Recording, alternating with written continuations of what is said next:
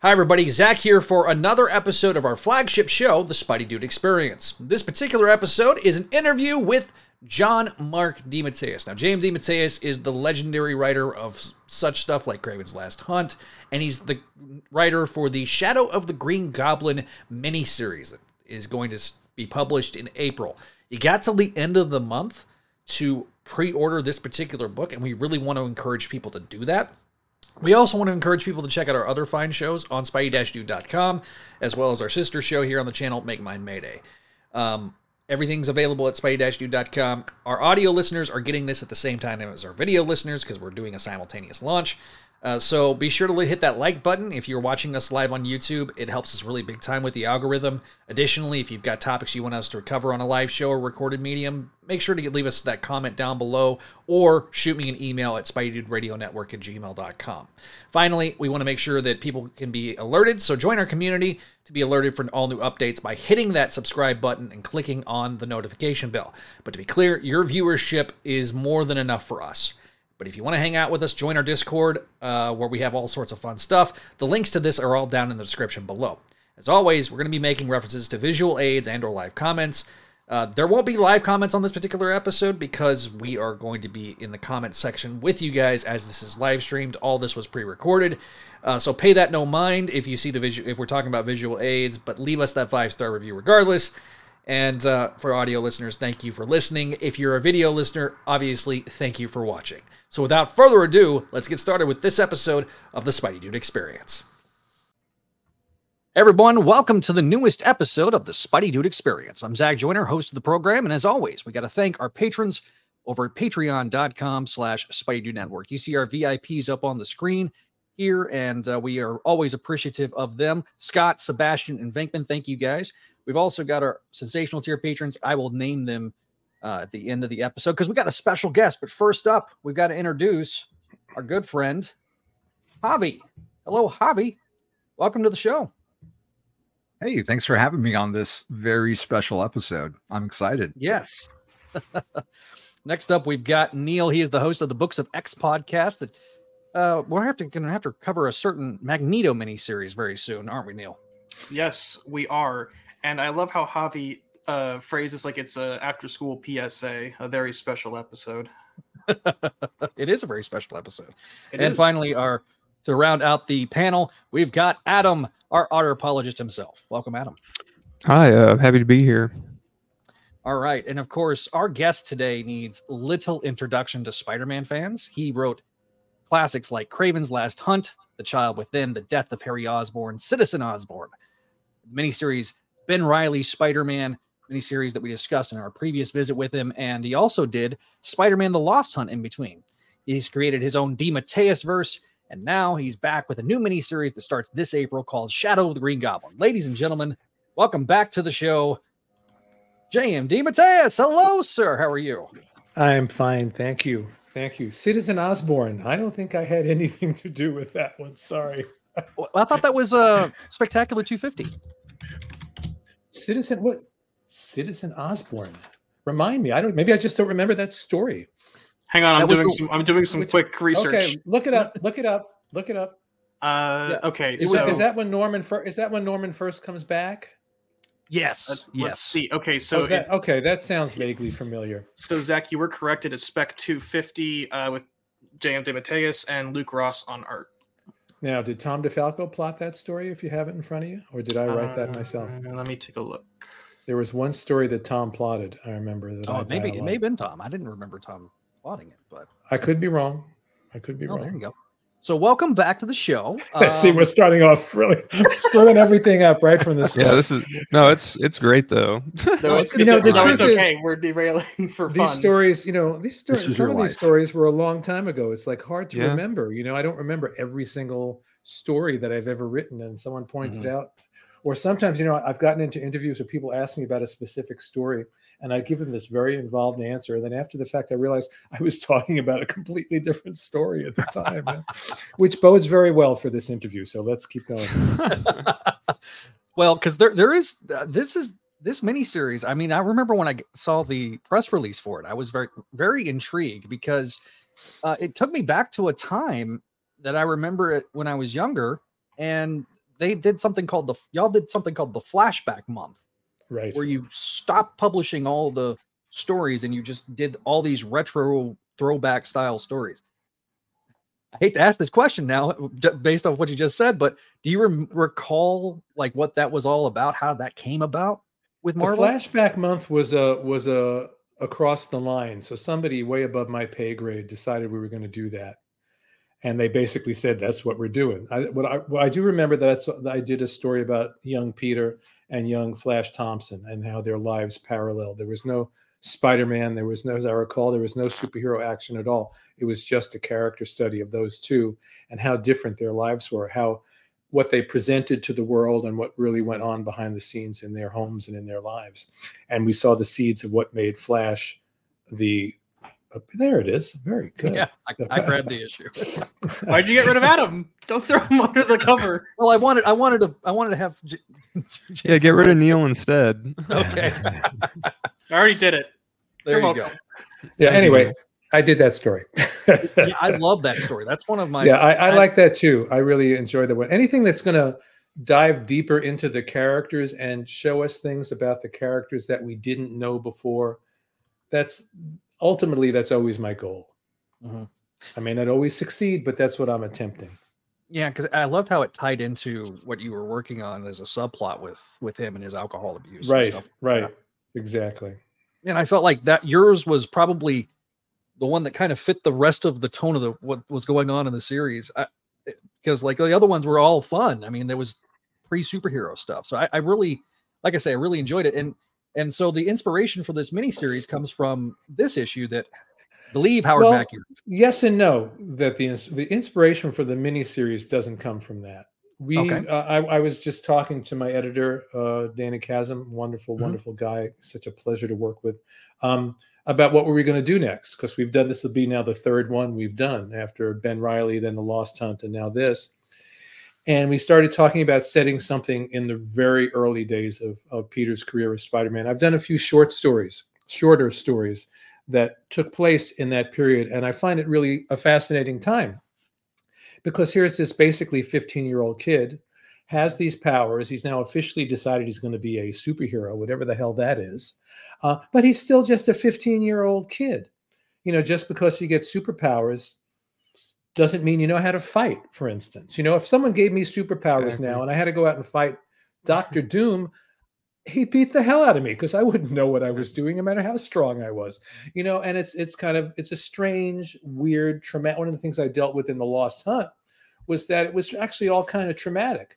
It was only, you know, when he lost his powers and had a time to reassess, when he looked back and realized, you know, the levels of anxiety he was living with all those years. Now imagine being 15 and going out there and fighting Sandman and the Vulture and Dr. Octopus and all these people.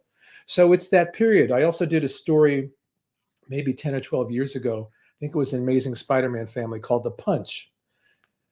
He doesn't know what his power is. So he goes to stop this little burglary at this store, punches the guy once, sends the guy to the hospital with multiple broken bones, and it scares the hell out of him, you know? And this story actually directly relates to that. I think hopefully when we collect this, The Punch will be reprinted along with the main miniseries.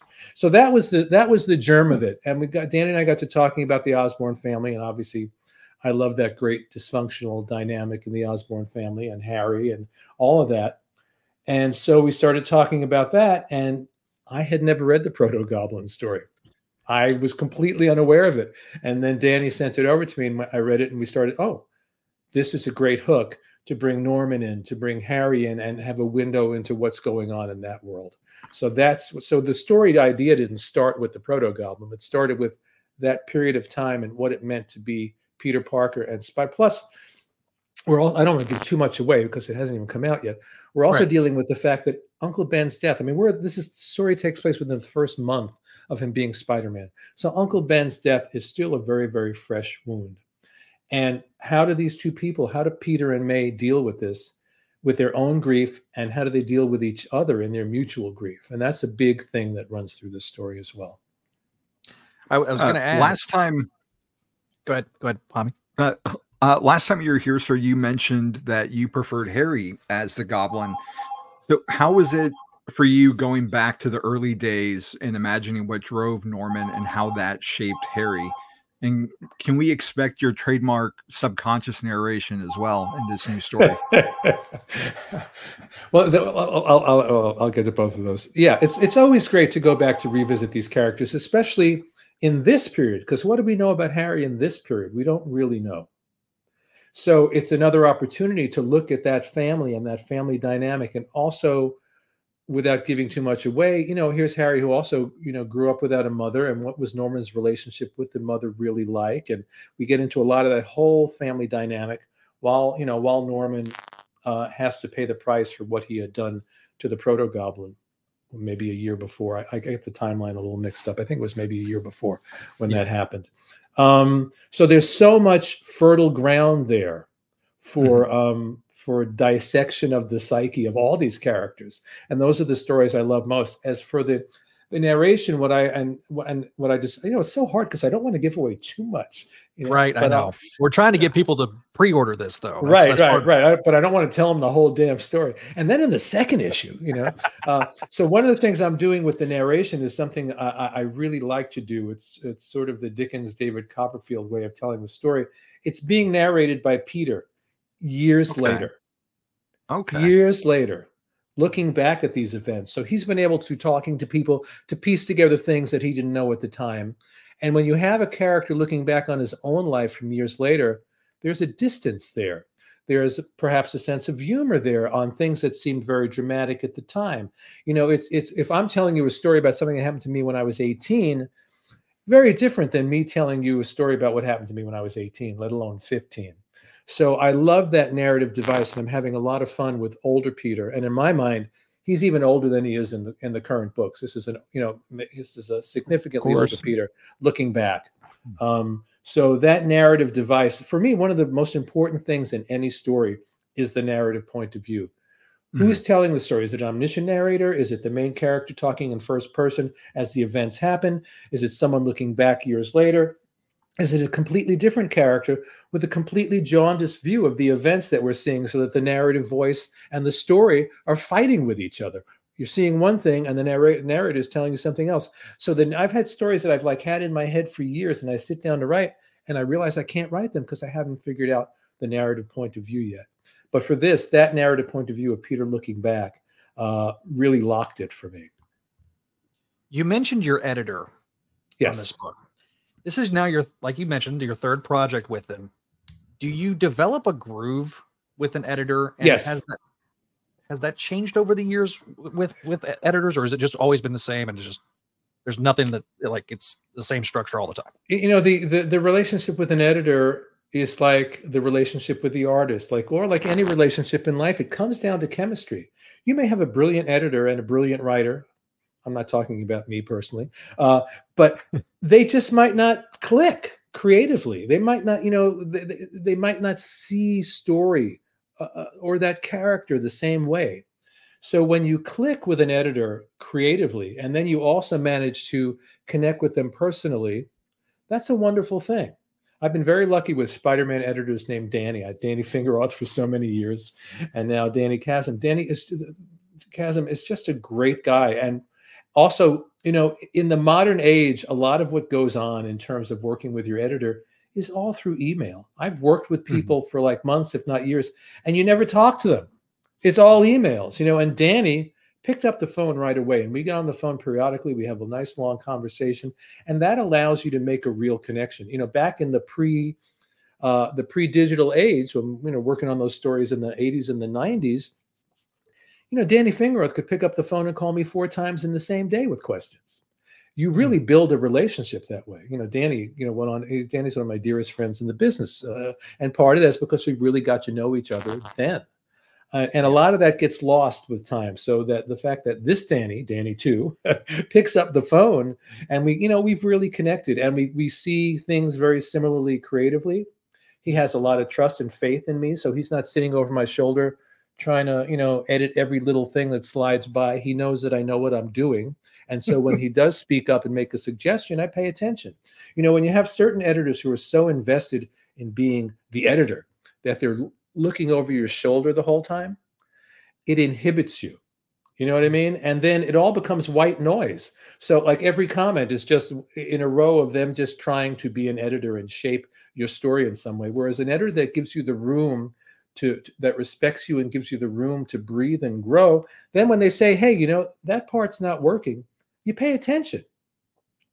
If someone's, if you walk into, if you're sitting and having breakfast and someone's sitting there with you and they're commenting on everything you do and the way you lift your fork and the way you sip your drink and the way you poured your cereal into your bowl,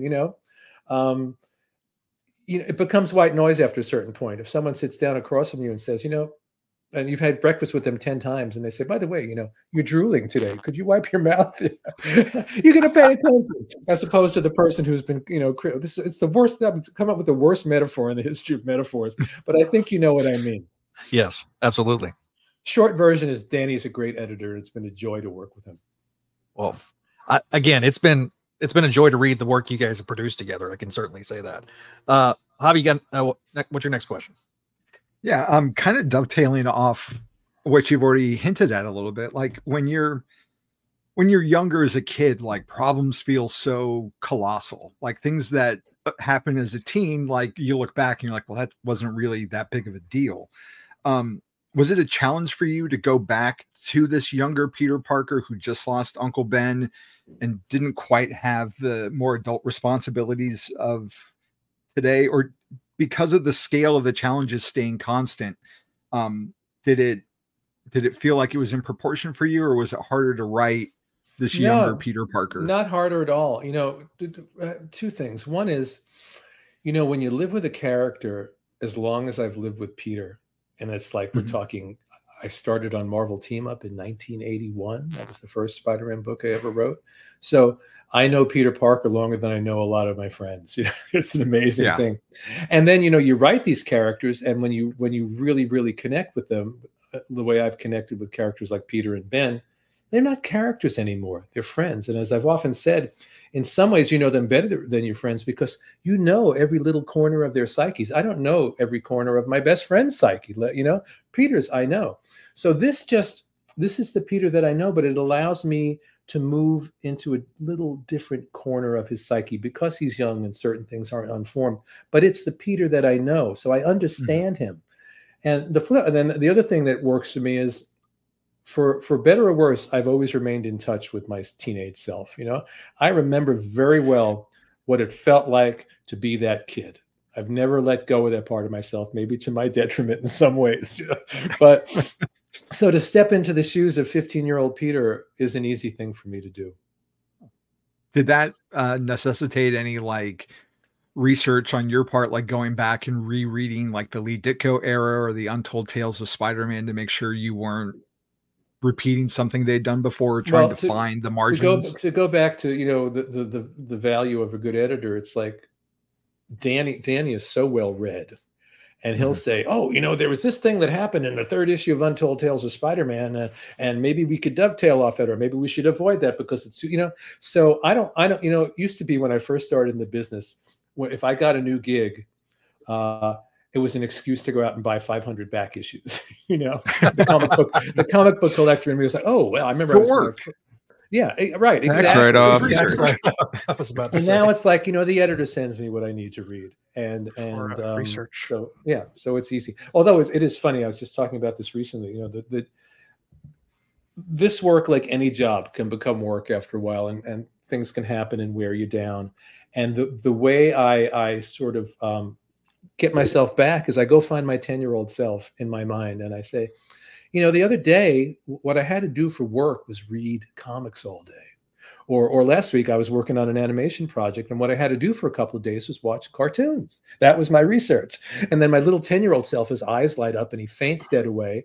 And I find my joy again because I realize what I'm doing. Holy, it's like, this is what I do. And it's an amazing thing when your childhood passion becomes your adult livelihood. And I can never take that for granted because it's a huge thing. So we had done an interview last month with Greg Weisman, who's writing a new ongoing. And when he was brought into that, the artist was already pre-selected.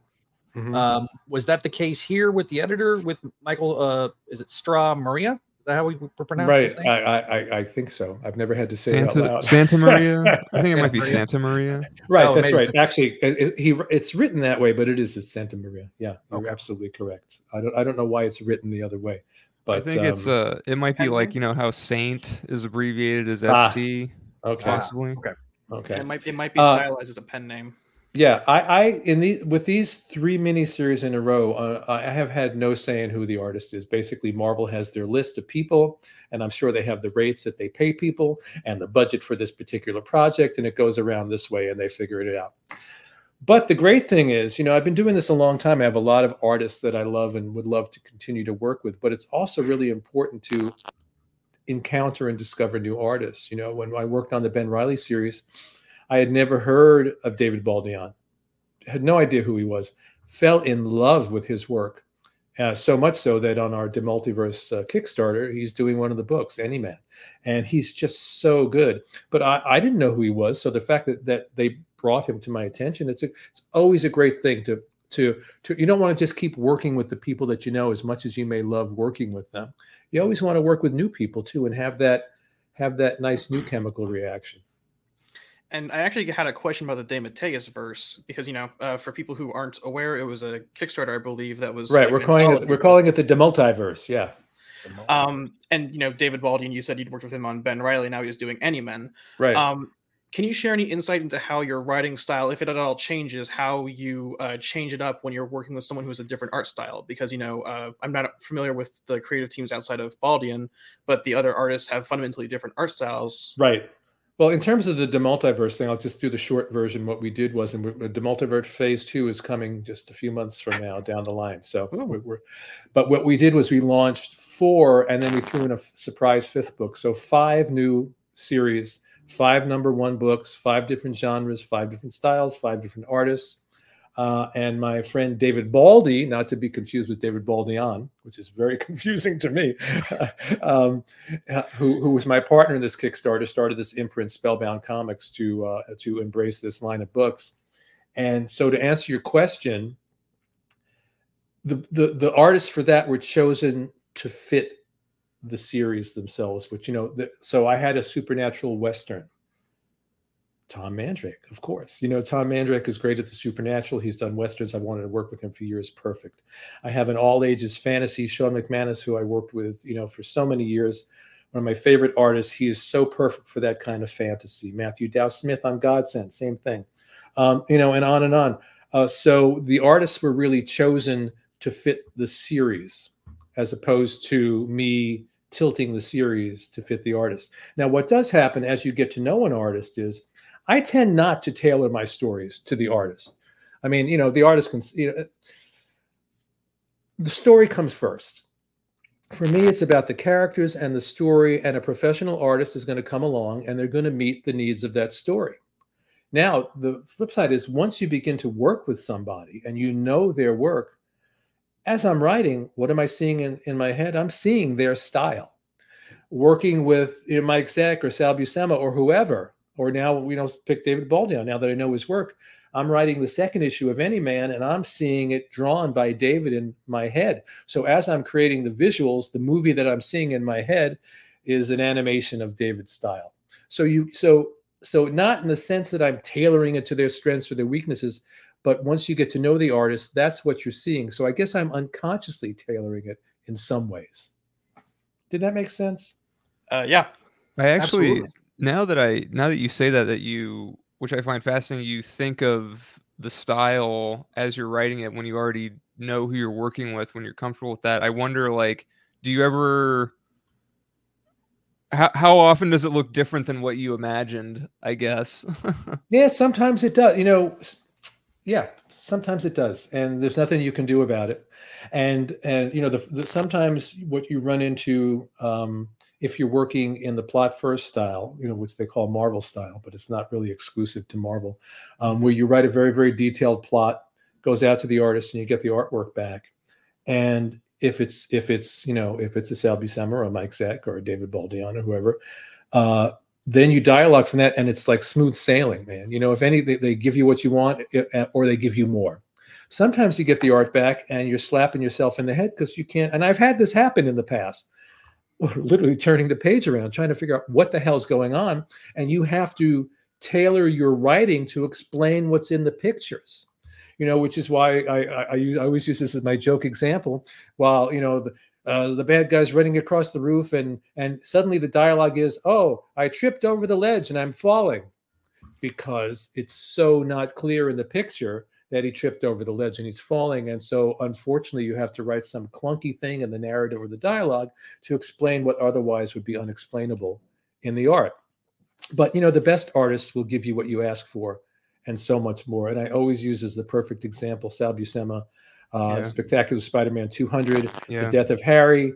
I mapped out that whole ending of that story, great detail, all the emotions, the psychology, everything that I wanted there. And I thought, this is the death of Harry. I am going to have to sell this story. I'm going to have to write the hell out of it and pour on the melodrama and the emotion. And I get Sal's art back. And every single thing that I asked for in that story was there on the page. And I started to write and I went, what am I doing? These last 3 pages need nothing because it was all there.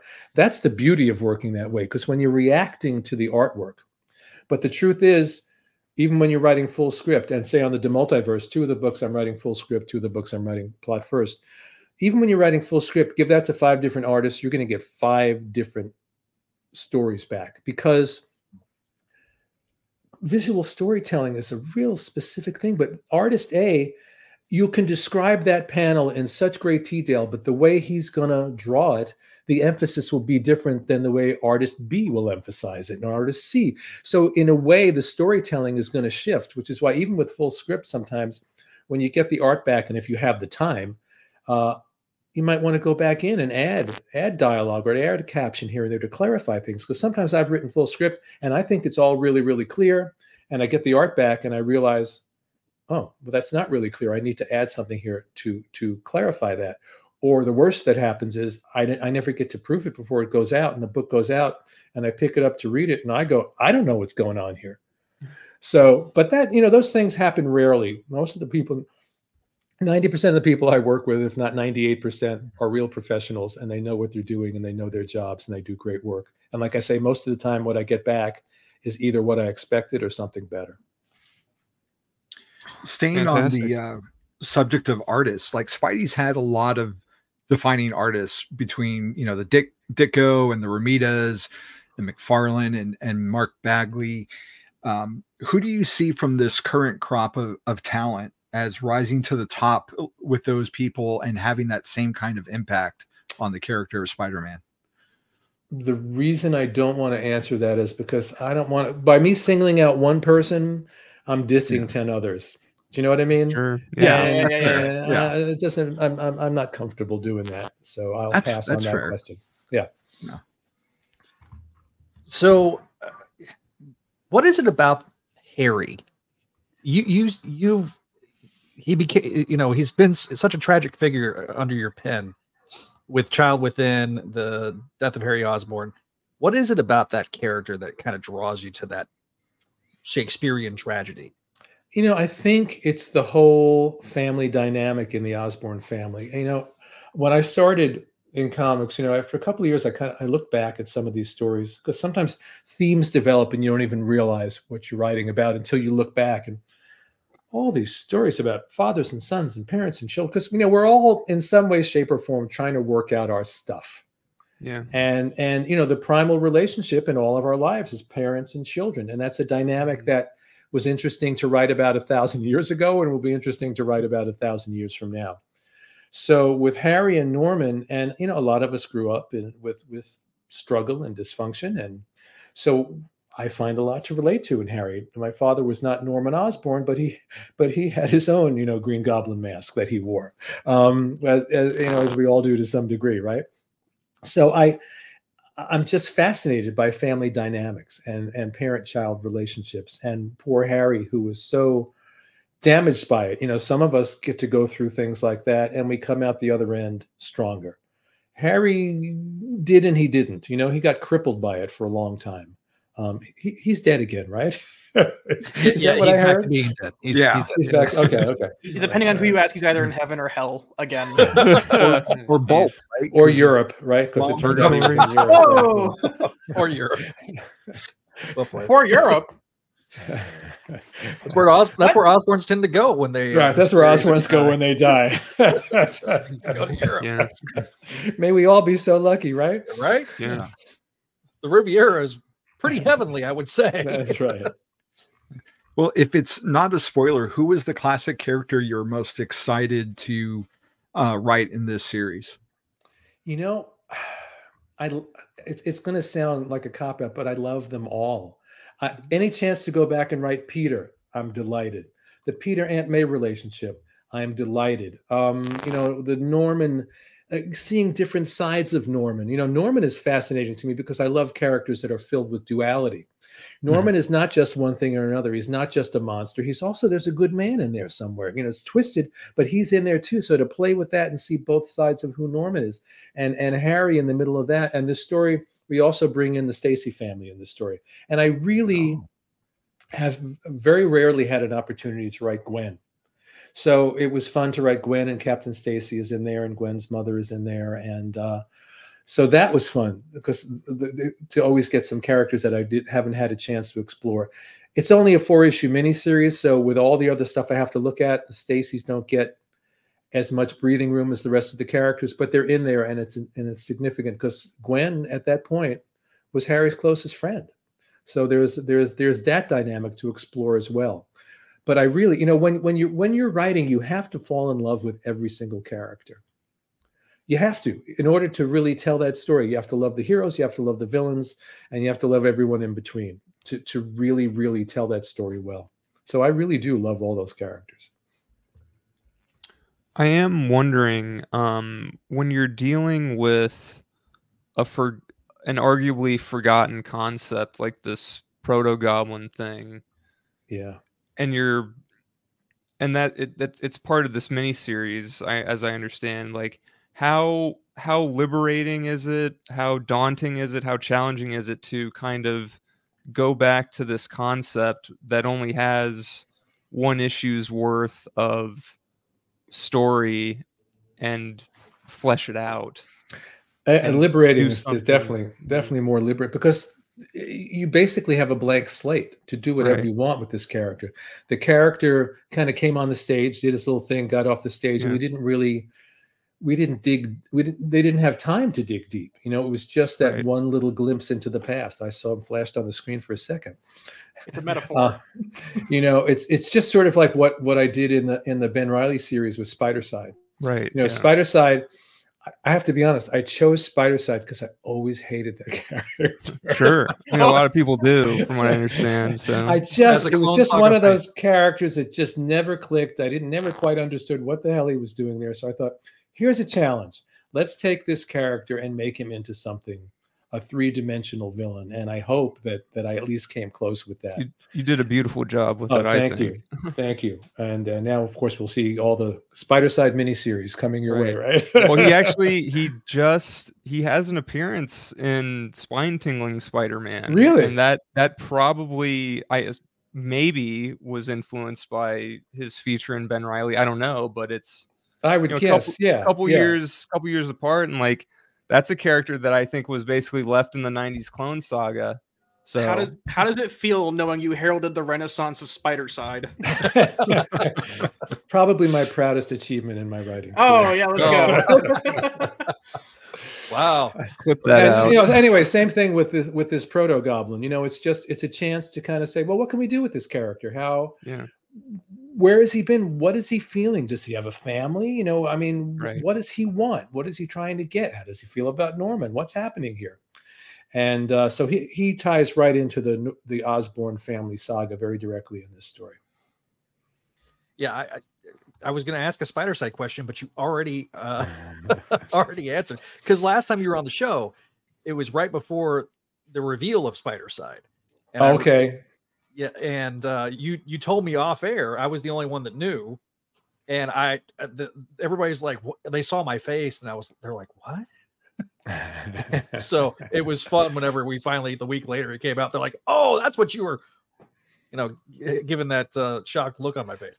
It's always great to get those characters. It's like, when Keith Giffen and I were doing Justice League, we got dumped with a lot of, quote, second stringers, but there's no such thing as a second string character. Sure. Every character is a great character potentially. Yeah. Even when I wrote Defenders, when I started at Marvel, I filled the book with B-level or C-level characters because, first of all, no one else cares. Mm-hmm. The editor down the hall is not going to walk into your editor's office and go, I don't like what you just did with Devil Slayer and Son of Satan, because nobody cared. Yeah. So I could make those characters my own, as Keith and I were able to make, you have Green Flame and Ice Maiden. No, you can't use them. Well, they're going to tell you that when it's Batman and Superman and Wonder Woman, but they're not going to say a word when it's Green Flame and Ice Maiden and you turn them into fire and ice. Right. I guess sorry. Go ahead, Neil. No, go ahead. I guess bouncing off of that, sales with comics are a bit different than they were back in the 80s and 90s. Do you see there being more of a page real estate, I guess is the right word, with these C or D list characters? Like if you have like Cardiac, do you think there's more value in like getting a 6-issue mini out of him than there would out of a 12-issue ongoing? I guess is a poor way of putting it. Well, it seems like the way they're doing things these days anyway, even when they tell you it's an ongoing book, it ends up being a miniseries because then they get to reboot it again. It's hard to tell. I mean, again, my only point of view on that is that there are no bad characters. So, any chance you get, especially now, even from a corporate point of view, if someone can take some obscure character that really never succeeded and turn it into something valuable, that's, it makes for a good story and it's good for the company too. And that means that's another potential movie to, so, so that's how I feel about it. So go ahead. Go ahead. No, go ahead. I was just something that occurred to me. Like they gave Peter David his own little niche of the Spider-Verse where he did like 3 miniseries with the Spidey in the symbiote suit. And now he's going to do a 2099 version of that. Compared to your stories have been all throughout Spider-Man's history. Is there an era that hasn't been touched on yet that you'd like to tell a story in? That's a good question. I mean, I would love to do more with Ben, but I think because of what's happening with Ben in the current continuity, maybe they wouldn't go for that. The story that I really, really wanted to do was sort of, especially when I was done with the Ben Reilly series, is sort of the Parker version of the Brothers Karamazov, a story with Peter and Ben and Kane and Spider-Side together and play all those personalities off each other because they're all brothers. I would love to do that story. People want a book like that. I've seen that for years. People really want like a Spider Brothers book. Yeah, I think it would be great because there's something fundamentally the same in there, but they're all really different. And Kane, I haven't had a chance to write Kane in a long time. I loved writing that character. Lost Years, one of my favorite things that I've ever done with Spider-Man, and a lot of that was because of Kane. Yeah, Redemption's Lost Years and Redemption also, yeah. Kind of going off of that, you mentioned that doing Ben, going back to Ben would be different because he's Chasm now.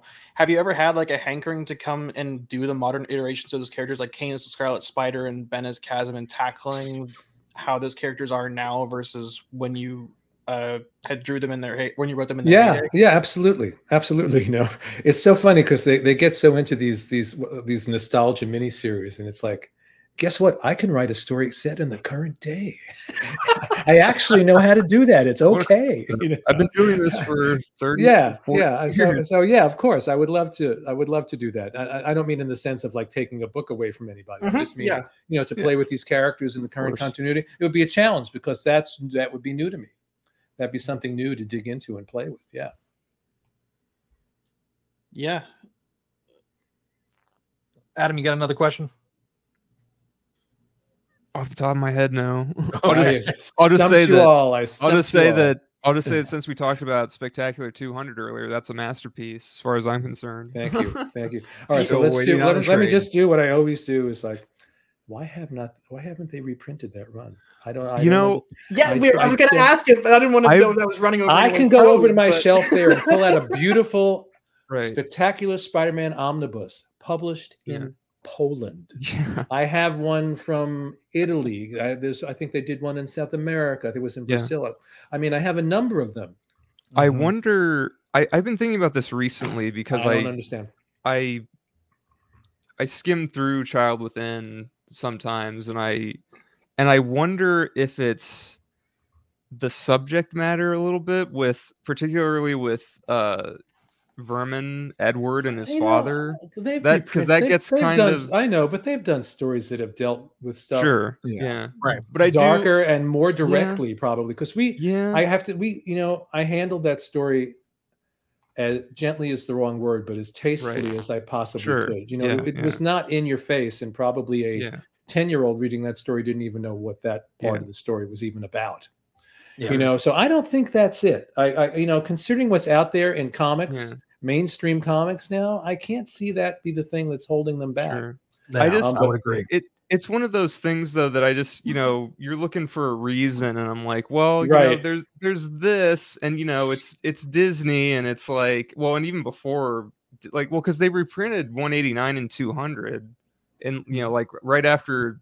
Oh, like those facsimile editions, right? Yeah. Yes. Well, they did the Son of the Goblin trade, like I think shortly after the third movie, and that was 189 and 200 are in there. But it's just those, and it feels like honestly it would have been a good opportunity to probably do the whole Child Within story at that time. And it's like, well, why didn't they go for it? Maybe it's because 189 and 200 are fairly self-contained.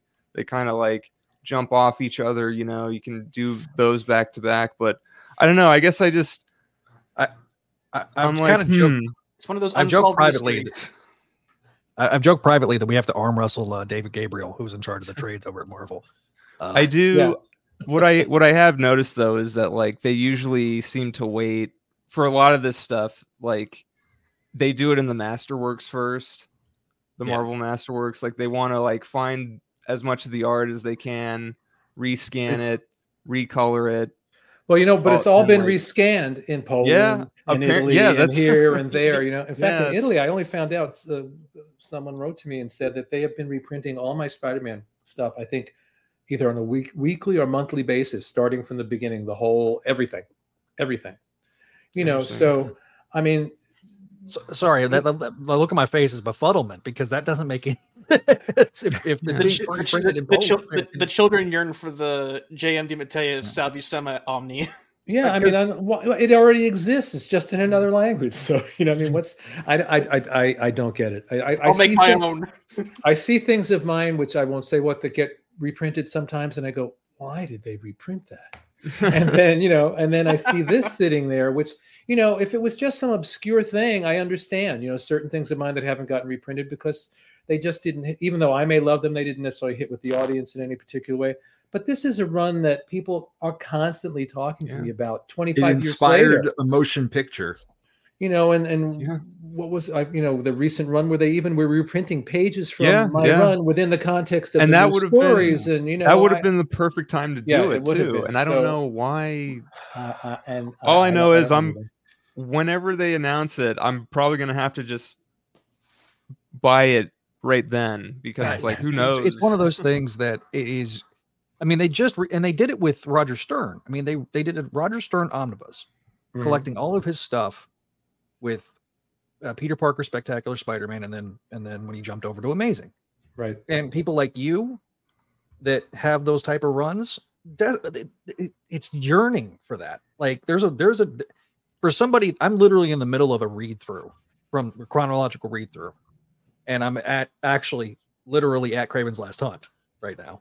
I just finished the month before. And so like, I'm like, man, this has been reprinted and it's gorgeous. And I've got, the older trade and it's great, but like, there is so much good stuff, that you did with Sal. And as Sal is in his 90s now, I would love to see that for him. Yes, I would too. That's a really, really good point. Let Sal have the pleasure of seeing that. Even if you did a volume with Kraven's Last Hunt, Soul of the Hunter, and The Child Within, because there's a continuity there between all those stories.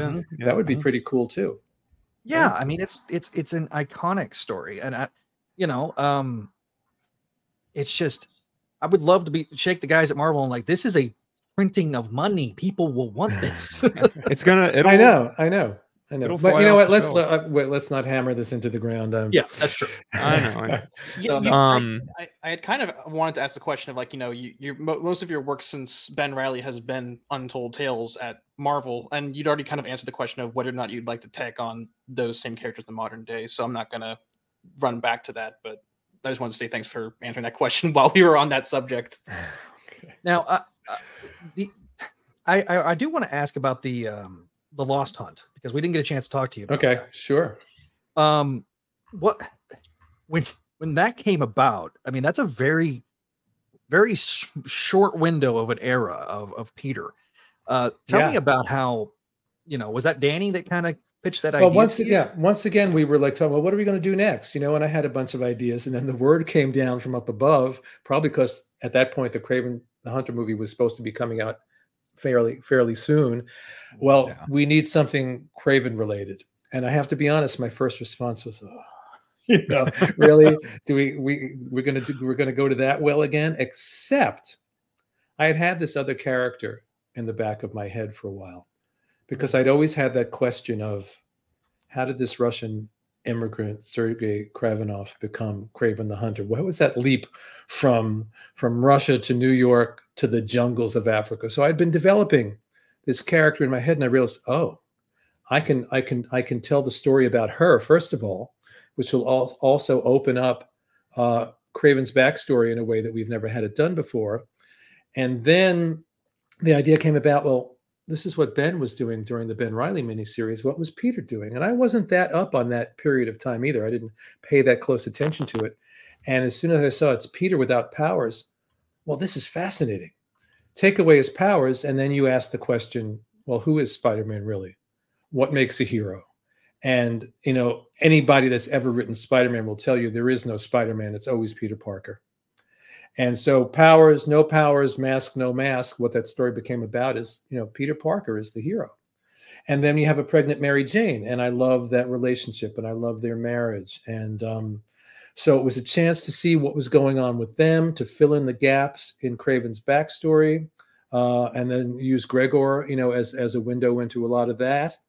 And again, deepen and expand Gregor's character, and then to introduce the character of Asia Orisha, who I fell in love with, and I would love to write that character again, which is, I guess it's not giving anything away now. It turns out she was Gregor's mother, and also the person who trained Kraven and turned him into Kraven the Hunter. Well, actually, that was not her goal. His madness turned him into Kraven the Hunter. She was trying to help him and educate him about certain things, and he went off the deep end. So that's where that story came about. Well, I loved it. It was great. I really enjoyed it, because I was like, as somebody that started reading during the Clone Saga, to get to that point where he's powerless and get an expanded story, I was kind of shocked that we had a pregnant Mary Jane, to be honest, because considering was she ever pregnant? Was she not? Question. Right. Yeah, I know. The fact that, people were like, I mean, they're married. They're really married. You can say that they're married. Yeah. No one said don't say that. And in my mind, they were married. And even if even if the Mephisto thing changed something from a certain point forward, say, doesn't mean that what happened before that didn't happen. Yeah. Right. Mm-hmm. Right. Exactly. So that's the way I look at it, anyway. Well, I appreciated that, because it was like, okay, we again, growing up and starting reading that, and speaking of that area of time after the Clone Saga, when what was it about the Chameleon that what was it about that character that you just loved getting into to his psyche? Because it felt like that your run, and then the second half of Spectacular, after you came back, you covered a lot of DeMatteis and that character. And tell me a little bit about how that came about.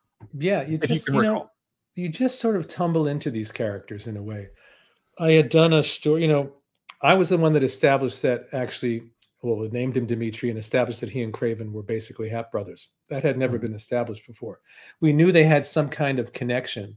And again, it's my Dostoevsky Brothers Karamazov thing at work there. DeMatteis was one of the brothers Karamazov, actually. That's where his name came from. Oh,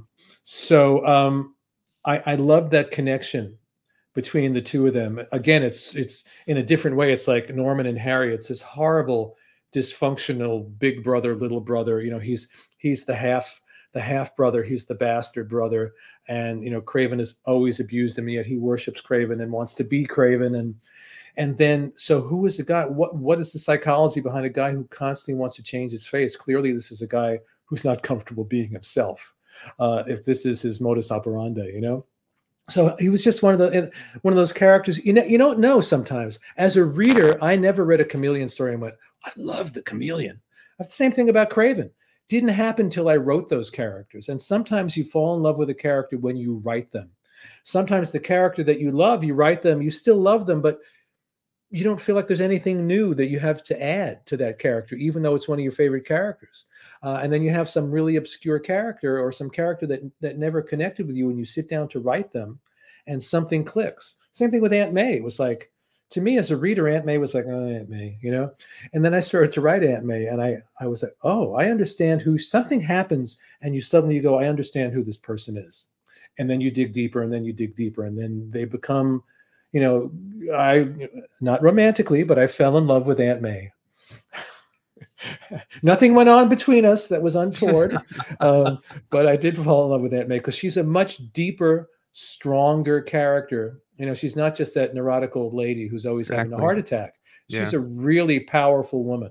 Yep. Yeah, I agree. As I've been doing my read through, and I'm reading all those old Marvel team ups and spectaculars and web ofs. I'm like, okay, I can appreciate Aunt May a lot more when you go back. See, Zach? See, I've always been an anti-Aunt May guy, so like, you know, I was, because like one of my favorite books was the Gift that you wrote, The Death of Aunt May, and you and Bagley did on ASM 400. Right. Yes, yeah, and that's one of my favorite issues, and it's a beautifully done issue. It really. I'm mad at Bob Harris for bringing her back. I mean, honestly, but you know, everybody comes back. You know, it's a double-edged sword. When you're writing the death of a character, just what I was saying before, you know, about having to really believe in them all, you have to believe that the death is real. If in the back of your head you're thinking they're going to bring him or her back, right, it's going to kill the reality of the story. Yeah. The problem with Aunt May was they brought her back so fast. Right. You know, Harry was dead for 20 years or something. Craven was dead for 20 or 25 years before they brought him back. It's comics. That's okay. You know, I've done it. We all do it. But Aunt May came back really, really quickly. And I think that the quickness of it sort of undercut that Death of Aunt May story a little bit. You know, yeah, but the story is still out there. You can pick it up. You can read it. And in my, you know, and what are you going to do? That's comics. You know, yeah, those are available digitally. All the ASM issues are out there. It's just not the ancillary titles, which so interesting. Yeah. They had to get ASM out there because it's Marvel's biggest title. Yeah, priority. I mean, they did it with Fantastic Four too. They did it with a good chunk of the X-Men. You know, that part I understood because there was those DVDs that they were selling that you could put the DVD in and be able to read those comics digitally. And so I understand that, and they were able to pull those off and easily do it. But I wish they would have done it for like Web of and Spectacular as well. Right. Javi, you had another question about Craven? Yeah. Just kind of embarrassing myself here. I got this when I was 10 on a rainy night. My dad took me to the thrift store to get some ice cream, and that was my first introduction to you, and it was part 3. I wasn't confused. I was just fascinated, and I weren't confused. So that's good. And were you traumatized in any way, shape, or form? No, it was my dad raised me on Marvel Tales because that's what he read. So this was like the rare period or the rare time in my childhood where I got like a current issue, and I was just blown away by everything. And I felt like comics kind of grew up with me. As I got older, like the stories matured as I got older. So I have like all the original issues. Then I got a trade. Then I got a hardcover that Mike Zeck signed. And I got another hardcover because it has Craven's First Hunt, and it has they did a great job with that one. And all this, and now you've done even more stories in it, and people have done their own versions of Last Hunt. Like, how do you feel about this story being like a franchise? Are you blown away by it? Are you tired of it? Are you happy that it's still out there? I'm not tired of it, despite what I said. When they said Craven, for me to have to, go back to that. Well, I had to really find my way in. But in terms of the life of that story, you hope for that. Believe me, when we were doing that story, no one's thinking 30 years from now, people will be reading this story. No one thinks that. Where it's done, on to the next story when you're done. So the fact that certain stories live on and keep getting reprinted, and people say to me, I just read this for the first time last week. Mm-hmm. And that's what you want, that your story's being rediscovered 30 years later. That's, who could ask for anything more? So no, I'm delighted. I'm delighted that it lives on in the way that it does. Yeah, it's great. Plus they keep reprinting it, which means they keep paying me. So that's good too. Oh yeah. The Last Hunt industrial complex keeps on churning. I like of all the like the spin-offs and sequels that you were involved with for that story, which one meant the most to you, since you just did another one last year? That's interesting. Well, I consider kind of Craven's Last Hunt and Soul of the Hunter is sort of just like the afterword in a way, so they're almost the same body thing. of work. Yeah. In a lot of ways, I really do like Lost Hunt, the one that we just did, because I think it took a deep dive into a corner of that mythos where we hadn't been before. It was fun to go back and do that annual with Craven's First Hunt, take that Lee Ditko story and tell it from the perspective of what we knew later about Craven. So that was fun, but Lost Hunt, Lost Hunt was, I enjoyed that a lot. And maybe there are some others that I've forgotten, because I have been back there a couple of times. But each time you want to do something fresh with it, and sometimes you hit it and sometimes you don't. I mean, even in your second run, you brought in Alyosha, right? Craven, which was, his second son after Grim Hunter was sacrificed at the altar of Cain. I mean, what he guy's neck broken. So okay. You mentioned writing about animation earlier, and I want to follow up on that. Is it a different approach on animation versus comics, or is there similarities there? As with every question that one could possibly ask, there are two answers to that, and they're contradictory. So on the one hand, story is story is story. Whether you're telling that story, I've been back to prose writing recently. I have 2 books that came out in the past couple of years, one called The Excavator, one called The Witness. You can get them on Amazon. But whether you're doing prose, you're doing live action TV, you're doing animation, you're doing comics, the essence of a great story is the same. How you tell that story, the form through which that story is filtered, is different, and you have to learn that form. Writing a story in a screenplay form, it's just not this. You're not telling it the same way you can in a comic book. The beauty of a comic book is it's sort of a fusion of all these different forms. It's visual, but it's literary. It's the novel. It's a movie. It's and it's its own unique thing. And the other thing in terms of writing animation, especially if you're writing for a television show, is that it's not your vision. I'm a freelancer. I'm being hired to write an episode or 5 episodes of a specific show that they have a season worked out and specific stories that they want to tell. The thing I'm working on right now, which I can't say what it is, but I can't say what it is. I almost slipped, and I don't want to. But it's a series, and they have this specific, and they said this is the story that we want you to tell. So my job is to take they give me the bones, My job is to give them what they want, because that's really important. But then I have to bring something of me, something fresh and original to that story. Because if all I'm doing is regurgitating notes that they gave me, then they could do that with anybody. You have to bring something fresh. You have to take what they've given you and expand it and deepen it and make it unique to you. So it's a fine balance with the TV stuff, because it's not my vision. I always have to take off comics, however commercial they get, there's so much room to tell, even with Spider-Man, Batman, to tell a deeply personal story that's unique to you. If I'm working on somebody else's TV show, I have to take off that personal vision hat and remember that I'm now part of a team. And luckily, all the stuff I've worked on over the years, 90% of it, 99% has been with Warner Brothers, with, the Bruce Timms and Jim Kriegs and Alan Burnett's and Stan Berkowitz and all these great guys, Dwayne McDuffie, who are not like executives, they're writers, great story people. So to get on the phone with these guys for an hour and a half and start batting a story around, who could ask for anything more? And then, like I said, my job is to go off and put that together, and then it has to become personal again in the end. I have to make it personal because I have to care that deeply about it, even though it's serving a greater vision than just my own vision of the story. I have to make it personal and do the very best I can with that, and it's fun. And hats off for adapting for the man who has everything for Justice League, to take that Alan Moore Superman annual and condense it into a 20-minute story that fit the tone of that show. I mean, that's just, I applaud you, sir. That was the first. That was the first one they handed me. That was the first Justice League episode that I did, and I always say, well, here's the thing: I had never read it before.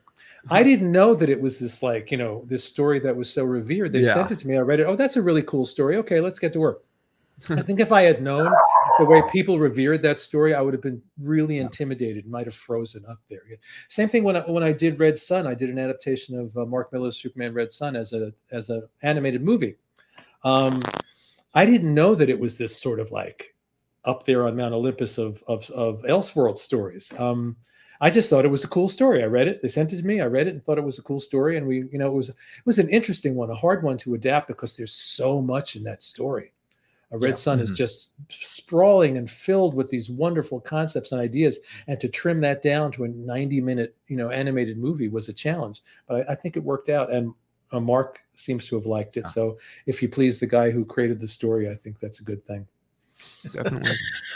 So this is probably going to be my last question. Okay. I know that DC and Marvel recently announced that they're bringing back the crossovers. Yeah. And if I'm correct, that includes Spider-Man, Batman Disordered Minds, and New Age Dawning. Right, both of them. Yeah. I misread it when they first announced it, and I thought they were only reprinting one of them. And then someone said, no, they're both in there. And I looked, and that's great. I'm happy to see it. Okay. Yeah. I just wanted to kind of get your thoughts on that, because I know. Yeah, I'm delighted. Deal. Yeah. And hopefully it opens the door for them doing more of these now, new ones, which would be great. Yeah, I think that's a good point. Do you think... I'm sorry. I had said that when we covered DC versus Marvel, I was like, this isn't something that'll never happen again. Just with the way, the two corporate behemoths now, with Warner Brothers and Disney. And so it's like, I just don't see this. But then, this coming out of the blue, I was shocked. So I'm glad. The response that I'm seeing from fans to this is like huge. Just people are so excited about this. And, it's a point of pride for me, which again, when you're doing these things, you don't think about it. Oh, you want to do a Batman Spider-Man crossover? Yeah, okay, I'll do it for Marvel. A year and a half later, DC calls. So do you want to do a Batman Spider-Man crossover? Okay. 25 years later, I realized I'm the only guy I think that's ever done that. Yeah. And I did it for both companies. And it really, I'm so dense. It took me like 20 something years to realize, oh, that's really cool. At the time, it was just another gig. It was a great gig. Don't get me wrong. But who wouldn't love to team those characters up? But it was just another gig. And now it's like, wow, that was really cool that I got to do that. And I wanted to ask you. Oh no, go ahead, Neil. And sorry, Javi, I didn't mean to stop you. My follow-up to that kind of is, do you think that if this sells well, it'll lead to, I guess, further creations of DC and Marvel crossing over? And would you be interested in doing more work like that in the future? Oh, I would love to do it, but beyond my wanting to do it, whether I am ever involved in it again, I hope they do it because it's just so much fun. Yeah, it's just so much fun. And it's every nerd's dream. Right, to team these characters up like that, it's fantastic. It's it really is essence of nerddom. Spider-Man and Batman, Captain America and Superman, whatever. Pick your two and throw them together and have some fun. It's great. It always felt like back in the day, because of the relationship with Mark Grunwald and Mike Carlin, they were such good friends. Yeah, that it was so easy for them to get together and do those things. And hopefully now with James Gunn and Kevin Feige at the highest levels on their respective sides, maybe that's helping, have a similar. I don't think they have anything to do with the publishing, though. Either of those guys, this is a decision that was made by publishing, not by. Yeah. But credit where credit's due. James Gunn, the interactions I've had with him and what I see of the way he presents himself on social media, DC stuff is in really, really good hands.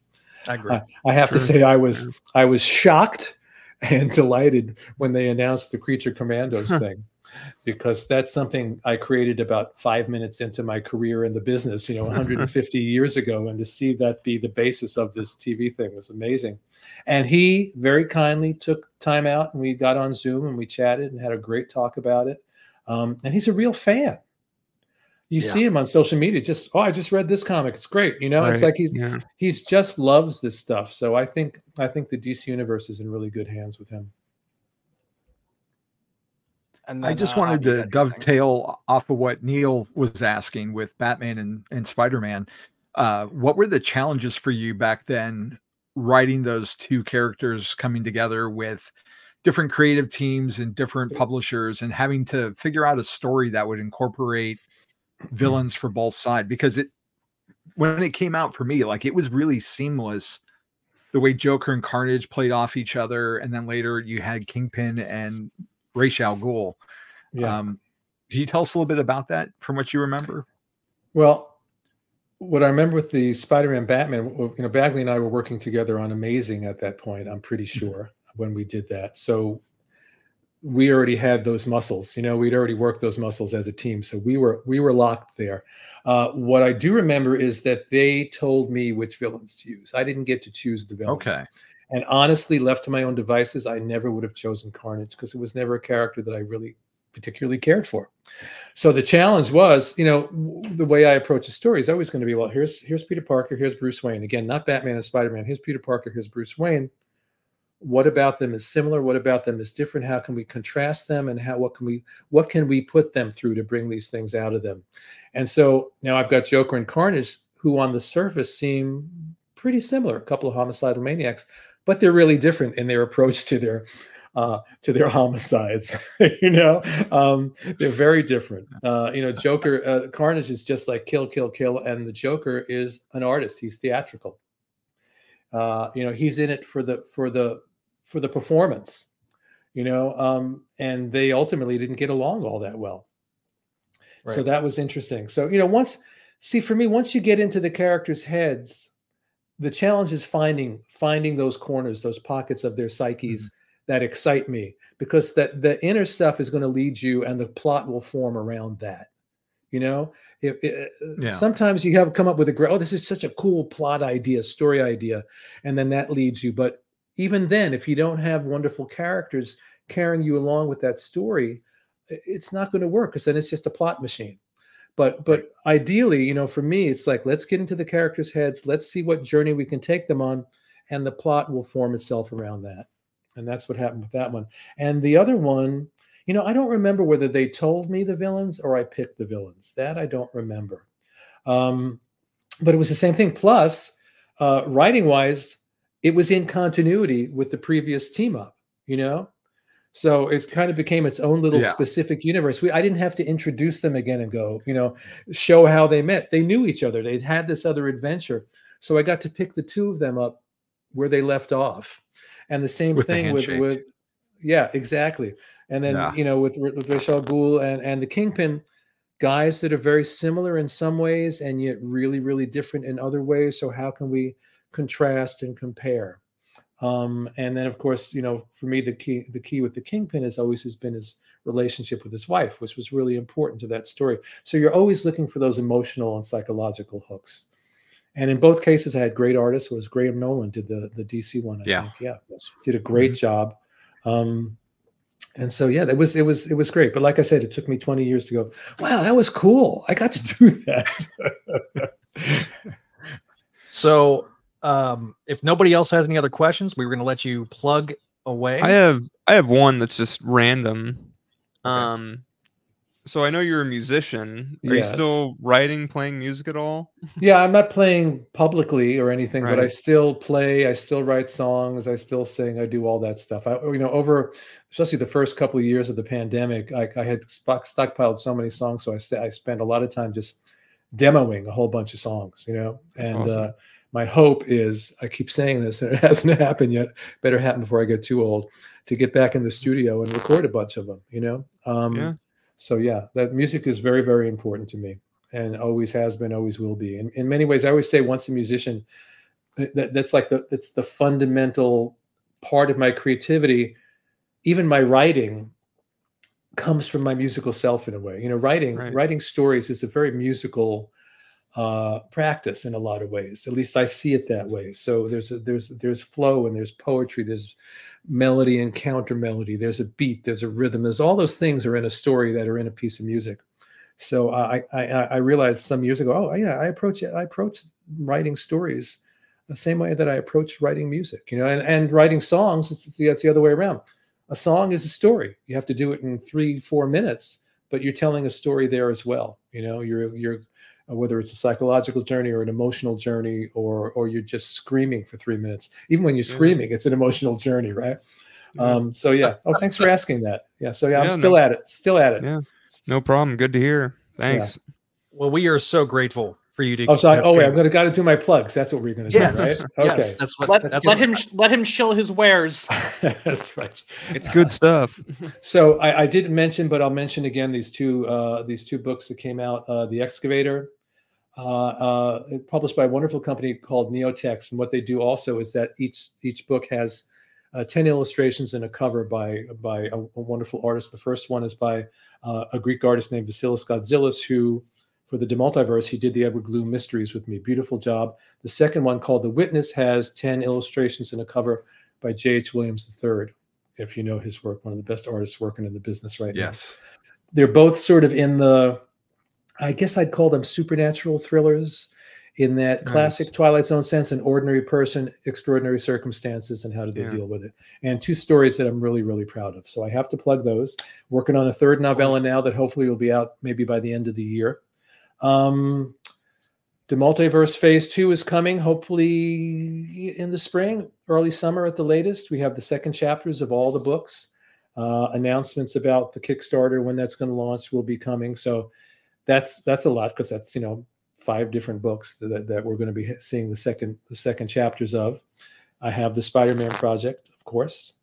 I have a project over at DC, but I can't tell you what it is. But it's really fun. That's all I can say. And it probably won't be announced for 4 or 5 months or something yet. But it's one I'm very excited about. And then I'm working on this animation project right now too, which I would love to tell you about. But I signed an NDA, so I can't tell you about it. They're Spider-Man and Batman Part 3 and 4. That's right. It's that'd be really cool to do it as an animated movie, wouldn't it? Oh, to take one of those stories and do that as an animated movie.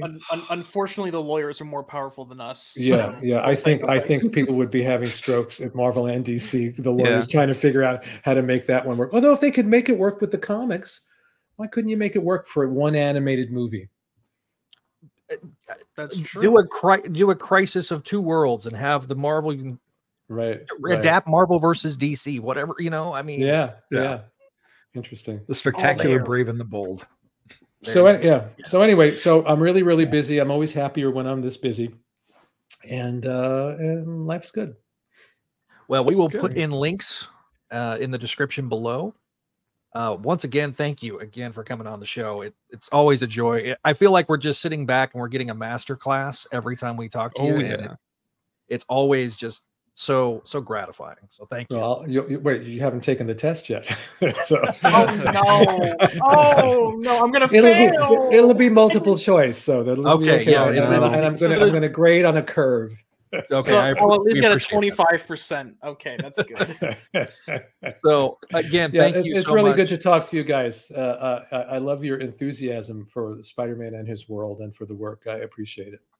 Well, we appreciate you. So yeah, we'll get the working on the outro here. So thank you guys for watching. If you are watching us live on YouTube, if you are listening to us on the audio edition, which comes out at the same time as this, Thank you again. We want to shout out our patrons over at patreon.com/Spideydude Network. Our patrons like Allison, Cindy, Ed, Georgia, Greg, Janelle, Jessica, Jurgen, Catherine, Kale, Laura Howard, Lump Moose, Master Drammon, Phoenician, Scott, Vanessa, Vicky, and Winnipeg Webhead. Thank you. As well to our spectacular patrons, Sarah, our friendly neighborhood tier that you see up on our screen, and then, of course, our VIP, Scott, Sebastian, and Venkman. Thank you guys again for your support. If you have not checked out our other fine shows like Books of X and Spideydude Experience, the Ultimate Spideydude Experience as well, Voices from the Eerie, the show that Hobby hosts, Amazing Spider-Man Classics, going back from the beginning with the father and son duo, our Slot Symposium, where we talk about Dan Slott's run, Clone Saga Chronicles, which talks a lot about our subject of today's episode, James DeMatteis and his work on the Clone Saga, Spectacular Radio, and I want to shout out the Sabusima Spectacular podcast, where they're going to be talking a lot about Child Within, so that'll be coming out later on this year. So we're really excited about it. Check out our social medias. You see them on the screen, at Spideydude Radio on Twitter, Facebook, and Instagram at Spideydude Network, and then, of course, here on YouTube at Spideydude Radio Network. Thanks again. If you want to have your voice on the show, you can always leave us a voicemail, 818-925-6631. Leave us that 5-star review if you're listening to us on the audio edition. And if you're watching us on the video edition, give us that like, that share, and that subscribe. Thanks for watching. Thanks for listening. We'll see you next time here on the Spideydude Radio Network.